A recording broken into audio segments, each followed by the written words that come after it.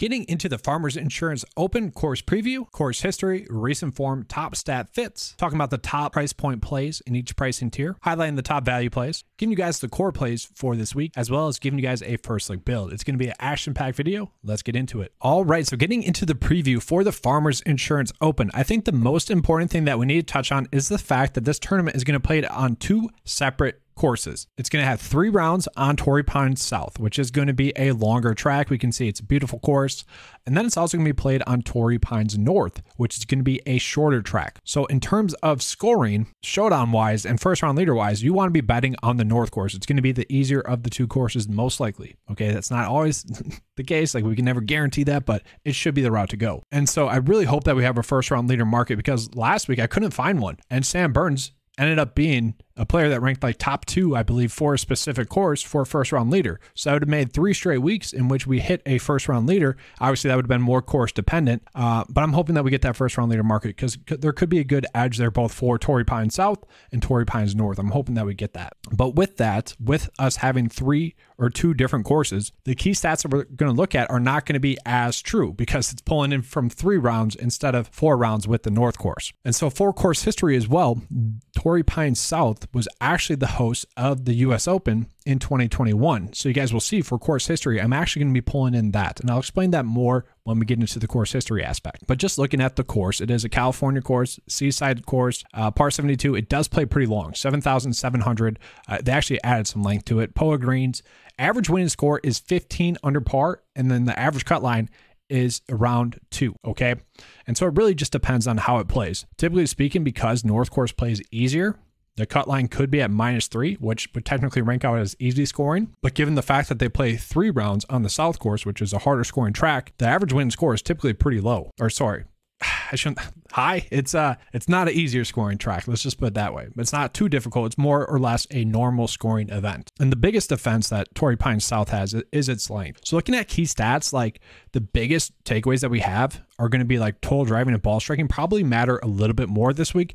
And these are always like primary stats that I put in there each and every week. They're not exactly key stats for that specific tournament. They are stats I look at every week because they always matter. And we can see in terms of like ball striking, we see that as much like more significant players that struggled ball striking tended to miss the cut more, especially when we look at strokes off the tee, approach, around the green, putting as well. So like that's going to be a key stat. And then total driving, in terms of like winning upside, players that were pretty good total driving tended to win more. But the interesting thing is we have so many different winners between Luke List, Patrick Reed, Mark Leishman, Justin Rose, Jason Day. Like, these are all different winners that we have there. So it's tough to really draw any certain conclusion to that. And then if we look at like birdie to bogey ratio or birdie or better percentage, yes, birdie to bogey ratio is going to be huge. You typically always want to look at birdie or better percentage just because players that can make birdies are going to be players that tend to make the cut more. But really what this is telling me is that we should be looking at birdie or better percentage, but also probably bogey avoidance as well.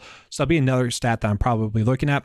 And I always typically like to look at par 5 scoring. Just yields to, more results. Obviously, if they're scoring on par 5s, they're making some birdies and, just going to be more likely to make the cut there. But just pulling up the US Open as well, the Jon Rahm here. So I clicked on that, just looking at what were the key stats in terms of him winning. It was stroke gained approach. It was total driving. It was ball striking.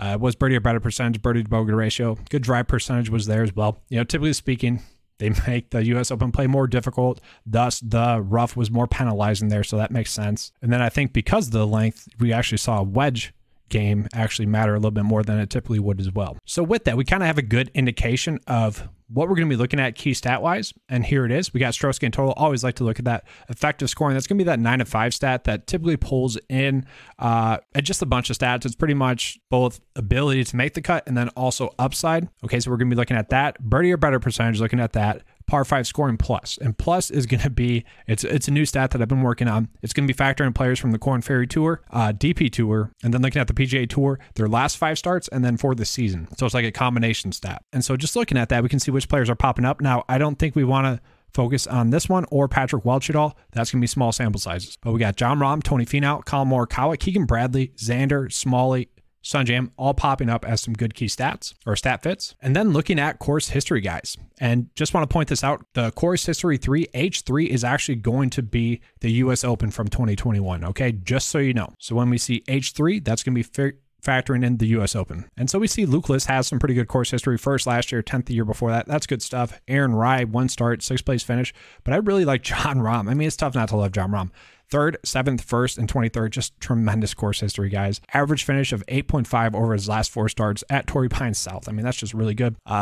Austin Smotherman, 11th. Pretty good stuff there. And he'll be someone I think we'll talk about at the end of this video. Xander coming in with 4 straight made cuts. Had a 34th place finish last year, which, not the best, but, when he doesn't have his best to at least see a made cut, we like that. Besides that, 2nd, 7th, and 5th, good stuff there. JT, 20th, 19th, 8th, all good stuff there from him.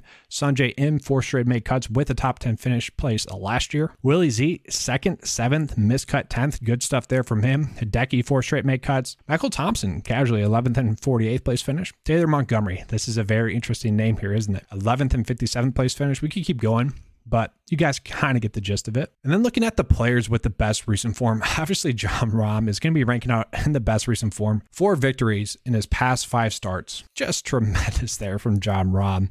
We look at long-term, recent form, everything, just really checking all the boxes there. Xander Schauffele going to be the next best if we don't include the withdrawal. Okay. And so he's at a 3rd, 9th, 4th, 3rd, average finish of 4.75. It's just tremendous stuff there. Max Homa really checking all the boxes as well. Thomas Dietrich is a very interesting name. Coming in the 4th best recent form in the field. Then we got Taylor Montgomery, who's just been a stud as well. Tony Finau, JJ Spawn, an interesting name popping up there. Colin Morikawa, Maverick McNeely, probably a surprising name for some people. Once again, Patrick Welch, we only have 1 start coming in here for him. So model-wise, he's not going to be ranking out all too well because I had the small sample size adjustment in the 9 to 5 model. For stats like this, I don't want to mess with it. We have 1 start coming in there for him, just so you know. Adam Hadwin, top 12. Really good stuff there from Adam Hadwin recently. Smalley, Ben Griffin, decent. Sanjay M, besides that miscut at the Sony Open, really good. We got Siwoo Kim, Scott Stallings, Davis Thompson popping up there as well. So all pretty good names. Like, we have a pretty good field here. And let's just look at the specialist page. So the first thing I kind of wanted to look at was just players with length. Which players did the best with length? Because if we're looking at the most unique characteristic of this tournament, it probably is going to be the length. Kim here, that's a small sample size once again. Don't focus on that too much. After that, we got Jon Rahm, Xander, Tony Finau, Taylor Montgomery, Will Zalatoris. We got Siwoo Kim. That's pretty shocking. Adam Hadwin, JJ Spawn, Alex Smalley, Hayden Buckley, Maverick McNeely, Thomas Dietrich, Sanjay, some names are popping up there that are a little bit interesting. And then if we just looking at the full sample sizes here, the best specialist would be Jon Rahm. Kind of no shock there. Okay, he's kind of proved that as well. Then Xander, then Taylor Montgomery, Sanjay, Willie Z, Tony Finau, Justin Thomas. So no kind of crazy shocks. And I am kind of excited, guys. I did add some more data points to the specialist page. So what I added in there was fairway width. Pretty much how easy is it to hit the fairway?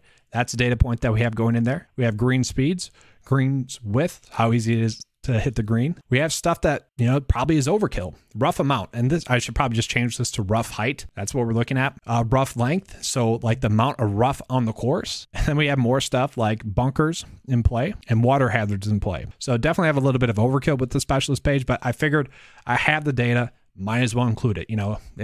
I know people like to see it, so might as well just include that in there into the data set as well. All right, so highlighting the top 4 players in each price point tier, starting with the high tier and starting with Jon Rahm, and he's not going to include it in this in the 4. I just want to lay out how great of a play Jon Rahm has been. 4 victories in his past 5 starts, unless you include the Hero World Challenge, which you shouldn't because it's not a real event.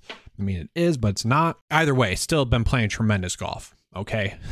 He really is the class of the field. And if we pull him up on the 9 to 5 profile, you'll be able to see just how good of a play he is. So looking at his player profile, we can see course history-wise, 3rd, 7th, 1st, won that US Open, and then 23rd. Key stat-wise, his worst key stat that we're looking at is 4th. He ranks out 4th, and the worst key stat that we're looking at. Recent form-wise, just in general, guys, his worst data point that we're looking at is going to be that 23rd place finish 4 years ago, or 3 years ago, I guess. That is crazy. That is crazy. And so I kind of mentioned that I would talk about why I was looking at the US Open instead of 4 years ago. So we know with course history that it drops off really going into year 4 and then into year 5. And then after year 5, not really relevant in terms of predicting a finish. Now, yes, players that have consistently good course history that haven't missed a cut, they're the exception to the rule there. But typically speaking, really after year 3, we see a big jump. Okay. And then after year 5, just not really relevant. So for me, I was like, all right, would I rather look at a start from 4 years ago or rather look at a start at the same course, even though it was played and designed to play more difficult 3 years ago? And I figured Let's just look at the US Open from 3 years ago. Same course, played a little bit differently, but that way we're drawing in 4 starts over the past 3 years. To me, that's going to be a little bit easier and should be a little bit more accurate. So that's why we're looking at that. But just looking at Jon Rahm, first specialist, first in recent form rank, first in stat fit, first in mile rank. Look, he is someone that we should be looking at. The only issue with Jon Rahm this week is that they finally priced him up. You know, this year has been pretty easy just given the soft pricing DraftKings has done. Like last week, the lineup process was pretty simple. What was it? Start Jon Rahm, start Patrick Cantlay, start Andrew Putnam. And then a lot of people went with Aaron Baddeley because he was such a cheap value price point play that was easy to end up on him. So people were starting out with 4 out of 6 made cuts, which ended up being the norm. They also had the winner and a player like Andrew Putnam, who was just priced too cheap. And they were setting themselves up with, you know, really strong success. And that was all specifically because we were getting soft price points on elite plays. So finally, DraftKings has done a better job of pricing, especially with Jon Rahm, who, you know, has really been an elite play. We finally have to think about it with him. And, you know, he does still make for a great play. I would still argue probably a little bit too cheap. You know, he really is the best play. And then we are getting some question marks for like the next best play. And so maybe just take the headache away and just say, I'm rostering Jon Rahm. Don't have to worry about it. And what I mean by that is we have Tony Finau here, who just a spectacular play as well, and Xander Schauffele. And so I've been ending up on Xander Schauffele because you look at Tony Finau, he has 2 cuts mixed in here over the past 4 starts, but also 2 top 10 finishes. So really do with that what you will. But we look at Xander, it's been a 34th, a 2nd, a 7th, and a 5th place finish. So 3 top 10 finishes and a 34th place finish. That is obviously really good. He had to withdraw from that Century Tournament. Not withdraw from that Century Tournament Champions. He had to withdraw from that. Yeah, it was the Century Tournament Champions. Apologies there. And then we saw him bounce back at the American Express with a 3rd place finish. And if we look at his starts, they have really just been spectacular. 3rd, 4th, 9th. If we go back further, 57th, 15th, 1st, and it, like long-term and recent form, we can see just checking all the boxes there. 2nd best specialist in the field,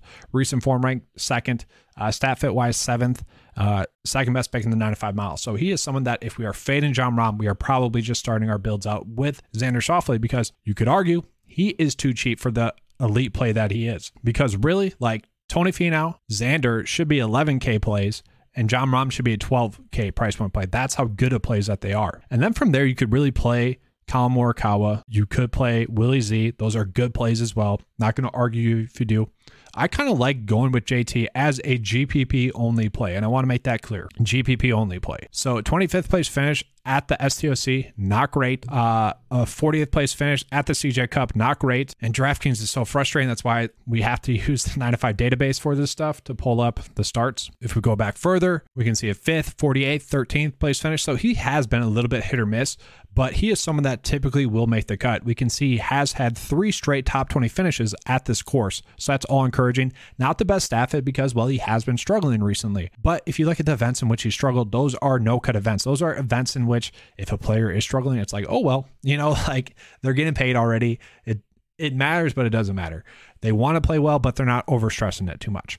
I do worry about maybe JT getting off to a slow start, and that could be a big thing. Honestly, I'd probably like it better. I don't know. I was going to say I would like it better if he starts out on the easier course, the North course, and then gets the South course in the second round. But at the same time, if he struggles on the South course in round 1, it wouldn't be shocking to see him go extremely low in round 2. The thing with it is JT is going to be a GPP only play, but at his price tag, and it is a little bit of sticker shock here, but he should be a strong kind of GPP price point play. We know he has the upside to really win any week, and it wouldn't be surprising to see him win this week. And so from there, I really love Sungjae Im as a play this week. We look at his course history, 6th, 32nd, 35th, 22nd. So 4 straight made cuts with a top 10 finish in there. Love to see that there from him. If we pull up the key stats, nothing is alarming there. Key stat wise should be a really strong stat fit that way. And you know, the biggest alarming thing with Sungjae Im is going to be that miscut at the Sony Open. But as we saw last year, it seems like that is just a tournament that is giving him some struggles, whether that be scheduling wise or whatnot, just seems to give him a struggle. He bounced back last week like he did the week before that, or the year before that. And it seems like history is just kind of repeating itself with Sungjae Im. So we might be looking at a top 10 finish here. And if we look at it, he's the 4th best specialist in the field, 7th best course history, 9th best stat fit, top 20 in recent form rank. Overall rank styles is the 4th best pick in the 9-5 model. He's going to be someone that is going to be difficult not to like at that price tag. And then the last of my favorite plays in this price point tier is going to be Taylor Montgomery. And I'm pulling up the 9-5 data tag, which kind of is, I call it the AI of 9-5, where it's telling us, you know, it's a formula base where it's telling us we should treat these players as such, basically just due to their stats. And so Taylor Montgomery is popping up as a player that we should treat as a core play. One of the 4 players that we should treat as a core play. So I kind of wanted to pull that out and pop that up for you guys, but we can see, really good course history, 11th, 57th. That's good stuff. The worry would be the key stats, but the recent form has been there 5th, 12th, 15th. I mean, he has had a great season thus far, and he should be someone that you are looking at this week. You look at specialist wise, 3rd best specialist in the field, top 5 recent form rank, and top 10 in the 9-to-5 model. He has the upside to really go out and even potentially win this. I think he does make for an intriguing outright bet. All right, so now dipping down into that mid-tier price point tier. This is going to be that 8.9 to 8K price point tier. It's going to be tough really not to love Maverick McNealy this week, kind of given this price tag. Maverick McNealy is top 10 in recent form rank, and if we look at his key stats, he ranks out top 10 in 3 out of the 4 key stats that I'm looking at. So that's obviously going to be really good there, specialist-wise. Top 15 in the field. Course history rank could be a little bit better. He had a missed cut and then a made cut last year where he finished 30th. So that's going to be encouraging there. We can see the recent form has just been spectacular though. 7th, 27th, 10th, 18th, 12th, like just really good starts there for Maverick McNealy. So at 8.6, that is a pretty cheap price tag for someone that is actually ranking out top 10 in the 9-to-5 model. He could be a natural starting point to your lineups this week if you're not going Xander. Like if you're trying to do more of a fair balance approach, it makes sense to start out with Maverick McNealy. And then from there, like JJ Spawn is basically the exact same play as Maverick McNealy. So I think that's kind of why they're priced this way, JJ Spawn has finished 34th and then had 2 missed cuts. So he has 2 missed cuts here over the past 3 starts. And that's all he's had is 3 starts over his past, H4, H2, H3, H4. Key stat wise, a little bit worse. Okay. 17th, 23rd, 65th, 2nd, but still pretty good as a whole there from JJ Spawn. Recent form has been really spectacular there. Not as good of a specialist. And so he only ranks out 13th in the 9-to-5 mile. So you're probably starting with Maverick McNealy and then going JJ Spawn. Although both of them make some very good logical sense. I could see them both, being in contention on Sunday as well. Another pretty strong price point play, and this kind of just shows you kind of the caliber of field that we have, is going to be Adam Hadwin. If we look at Adam Hadwin's recent form rank, it is 12th in the field. That is really good. And Adam Hadwin, if it weren't for his missed cut here at this event last year, would be coming in checking all the boxes. He's finished 18th, 40th, and 54th. Besides that, key stat wise, really strong there as well. Top 30 in all the key stats that we're looking at. Recent form wise, we can see 18th, 7th, 32nd. He's made 10 straight cuts. He's a top 15 pick in the 9-to-5 model at 8.2. Like if you're trying to go fair and balanced, you could easily go JJ Spawn, Maverick McNealy, Adam Hadwin, and feeling pretty good about it. And then lastly, looking at Jason Day, I feel like Jason Day is a little bit priced up. I don't feel like we need to play him. Okay. He is priced up a little bit, but he does make for a good GPP play. And we can see that here, guys.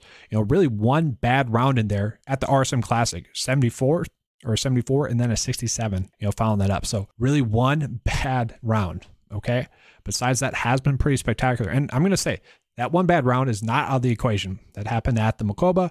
That happened last week at the American Express. We look at the Shriners.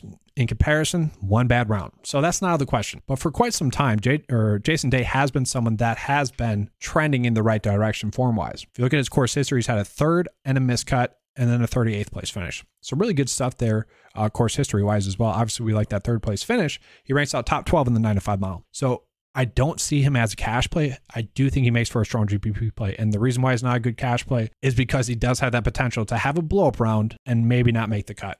But if he does make the cut and avoids that blow-up round, he could potentially be looking at a win. It's as simple as that really with him. All right, so now we dip down into that low tier price point tier, that below 8K price point tier. And it is a pretty good price range this week. I'll be starting out with Alex Smalley. So Alex Smalley has a 56th place finish here for course history. That is it. He ranks out top 21 or better in all the key stats that we're looking at. So that's going to be encouraging there. Stat fit wise, ranks out top 10 in field then. Recent form wise, pretty good, even with a missed cut 2 events ago at the Sony Open, because he has finished 2nd, 5th, 4th, 11th. If we go back further, that Sony Open miscut is kind of the part of which makes early season, and I mean by early season, early year PGA DFS golf a little bit more difficult, because a lot of these players will have time off in between starts and you just don't know how rusty they're going to be. It was awesome to see him bounce back last week at the American Express. That kind of makes me think that we are going to get the Alex Smalley that we had been previously seen in the fall swing. And so he is someone that ranks out as a top 20 play in the 9-to-5 mile. He's going to be someone I think you could, if you're doing a fair and balanced approach, McNealy, Spawn, Hadwin, and then you could go Smalley. You'd be sitting pretty good by doing that. And then from there, Scott Stallings really popping up there as well. We can see not the best recent starts. especially in these no-cut events. The STOC, the CJ Cup, the Zozo Championship, the RSM Classic as well wasn't a good start there. The biggest issue that I have, or the biggest worry that I have with Scott Stallings this week, is the fact that he only has one start since the RSM Classic, since 2 months ago. Okay, that's my biggest worry with him. And really, 2 starts over the past 3 months. And he was someone that really did need some time off because he had been playing some great golf prior to that to make the FedEx Cup playoffs, to really raise up his world ranking. We saw a 13th place finish. We saw a second place finish. We saw another 13th place finish, over his past 9 starts. We saw him be in contention to win over his past 10 starts. So it does kind of make sense that after the FedEx Cup playoffs, he would kind of take a mental reset. He is someone that should be a good fit for this course, okay? He does rank out as a top 20 specialist. And if we look at his long-term form, both over the last 15 and last 10 starts, ranks out top 20 there. Overall, he still ranks out top 20 in the 9-5 model. As someone we should be looking to play, he is a GPP only play though, because the course history has been a little bit rough lately. 46, miscut, and 47. Or no, just 46 and miscut. So obviously not great there. But still, I like the upside with Scott Stallings. I like the upside that he presents. And we know he has that length. That should be an advantage to him. And then looking at Thomas Detry, I was a little bit shocked at this price tag for Thomas Detry. He is someone that has had 2 starts at this tournament, the US Open miscut, and then a 49th place finish 3 years ago. So, nothing recent. But I like the fact that he does have some course history. If we look at recent form-wise, just been spectacular, especially if you include the DP Tour starts that they're not exactly including. 26th, 13th, 13th, 13th. Like, just been a really good play there. If you look at the Bermuda Championship, 2nd, 4th, 45th, he has just been someone that has been playing some really elite golf. And the worry with him last week was the time off. And then he still finished 26th. So I like the fact that we saw him play last week. He looked good doing it. And so that tells me at 7.6, he is too cheap. This is, to me, I don't want to say like getting Taylor Montgomery or like getting Tom Kim, but it'd be like a poor man's version of those two, where the recent form was really good the last time we saw him. And it has been good for quite a while, okay? So I want to chase that form that we had been seeing, okay? And at this price tag, he should be someone that is a good play. GPP-wise, for sure. Maybe cash. At this price tag, it would make sense. He does rank out as a top 20 play in the 9-5 model. And then lastly, looking at Robbie Shelton, and this is definitely more of a GPP only play. Course history-wise, had a 16th place finish 2 years ago, then a miscut. So that's his only course history. So already seeing that he did have some upside in his made cut. And we see that too with his recent starts. Okay, a 6th, a miscut, and a 10th. That is pretty good stuff there. So he's someone that can certainly get hot. Ranks out as a top 20 play or top 25 play in the 9-5 model. But if you look at his made cut percent, it's only 63%, so far from a lock and load. Definitely a GPP only play. And then since we don't have our cash cow in the field this week with Andrew Putnam, we have to go with our secondary cash cow, which is going to be Aaron Baddeley. And yes, I'm kind of cheating here because he is 7K and not 6.9. I want to include him because he has been a value play for us the last 2 weeks and really a bunch already this fall.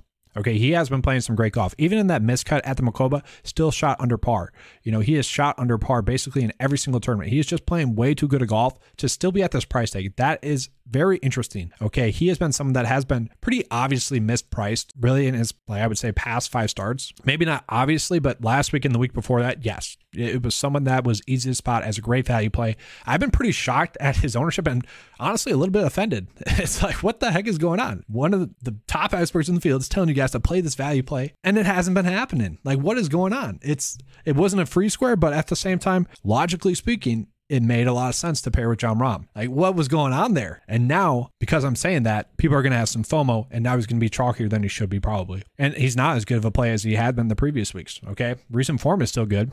Top 40 in the field there, stat fit, top 40 in the field, specialist-wise, 51st. Ranks out 51st in the 9-5 model. So, definitely better than the players around his price point here, but far from a lock and load. Okay, course history-wise, 1 miscut. That is not great, but you know my rule. I typically like to play players until they let me down. Aaron Baddeley would certainly fall in that category there. And so, sure, the price point is starting to get correct, but at the same time, we do have to think about it because of that price tag. If he was 6.8, yes, I'd say we'd probably still be loading up on him then. So Austin Smotherman is going to be a pretty interesting play, I think, this week. I have not really been someone on the Austin Smotherman hype train. And honestly, on paper, we really aren't getting that many great value plays is what I'm trying to tell you here. The fact that Smotherman is popping up as a decent price point play should tell you all that you need to know. But looking at it, he did have a 11th place finish here last year, coming in as the 26th best specialist in the field. Only ranks out 78 in the 9-5 model, so not really good.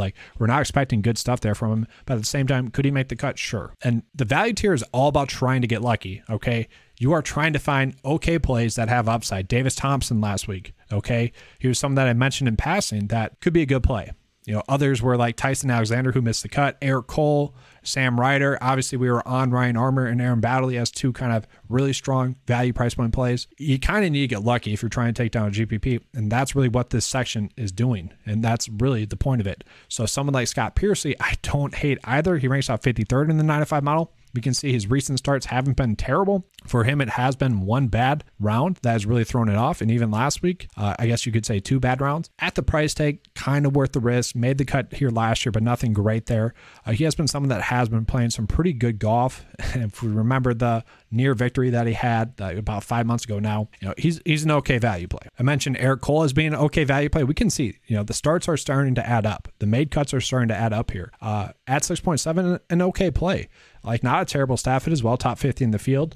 Recent form ranks out top 50 in the field as well. Like, not a terrible play. If you want to take a educated guess on that recent form, you can. That's not terrible. Cole Hammer, someone that's made 3 straight cuts in a row. One player that keeps kind of popping up, and I hate it, is Kevin Streelman. Has about a 54% chance to make the cut. That's because he has good course history. 39th, 37th, 15th, and then a missed cut. So really good stuff there. Specialist-wise, top 25 in the field. Course history rank, top 25 in the field. Stat rank-wise, top 40 in the field.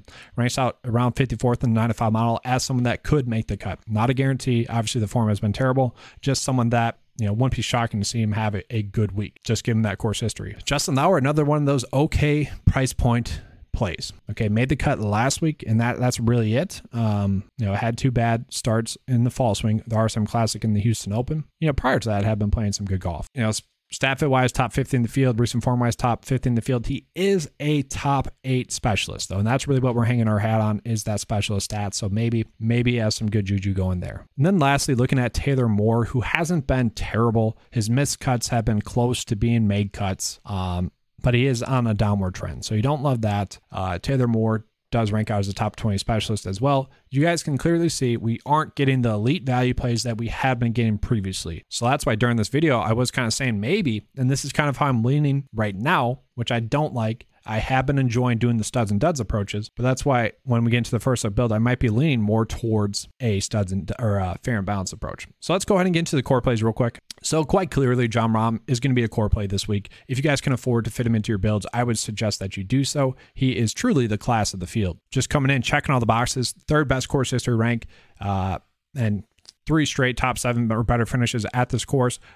First in recent form rank, first stat fit, first in the 9-5 model. Best specialist in the field, really just coming in, checking all the boxes. I would argue he's still too cheap at 11.6. The next core play is going to be Xander Schauffele, who I'd argue probably should be an 11K price point play. As long as we don't get any news about that back flaring up, he should be a strong price point play this week. We can see that recent form besides that withdrawal, 9th or 3rd, 9th, 4th, 3rd, just really good stuff there from him. If we go back further, we see 2 victories mixed in there as well.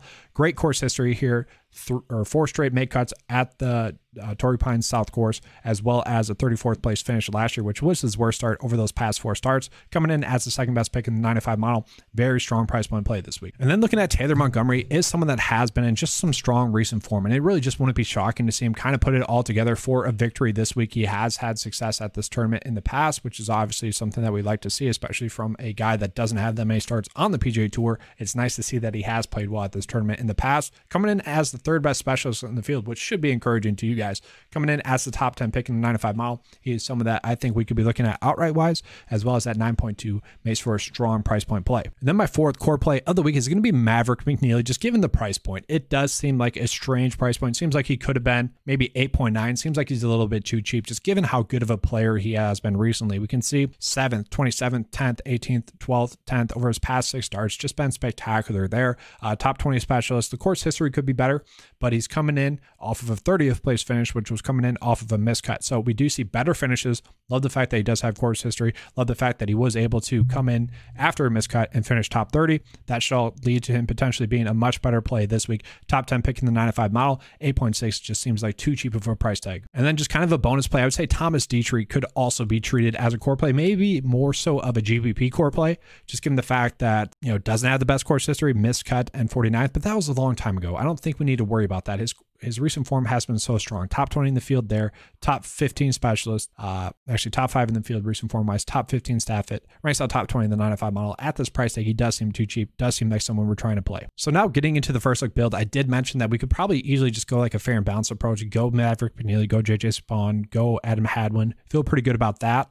And then just go like Alex Smalley, feel pretty good about that. You could go Thomas Dietrich, and then you have 9.4 left over. You could go with one of our other core plays in Taylor Montgomery and feel pretty good about that lineup process. The issue that I don't like about that, just given that off-season report that I did, that write-up that I did for you guys, I posted a video on it as well, is pretty much saying that it is basically dumb to not chase the stud, especially with the made cut percents favoring 4 out of 6. On the normal made cut percent for lineups is 4 out of 6 across the cut line. Typically speaking, people are not getting 6 for 6 across the cut line. It's basically like 5% of the time. So you could factor in a miscut by doing the fair and balanced approach, or by doing the stud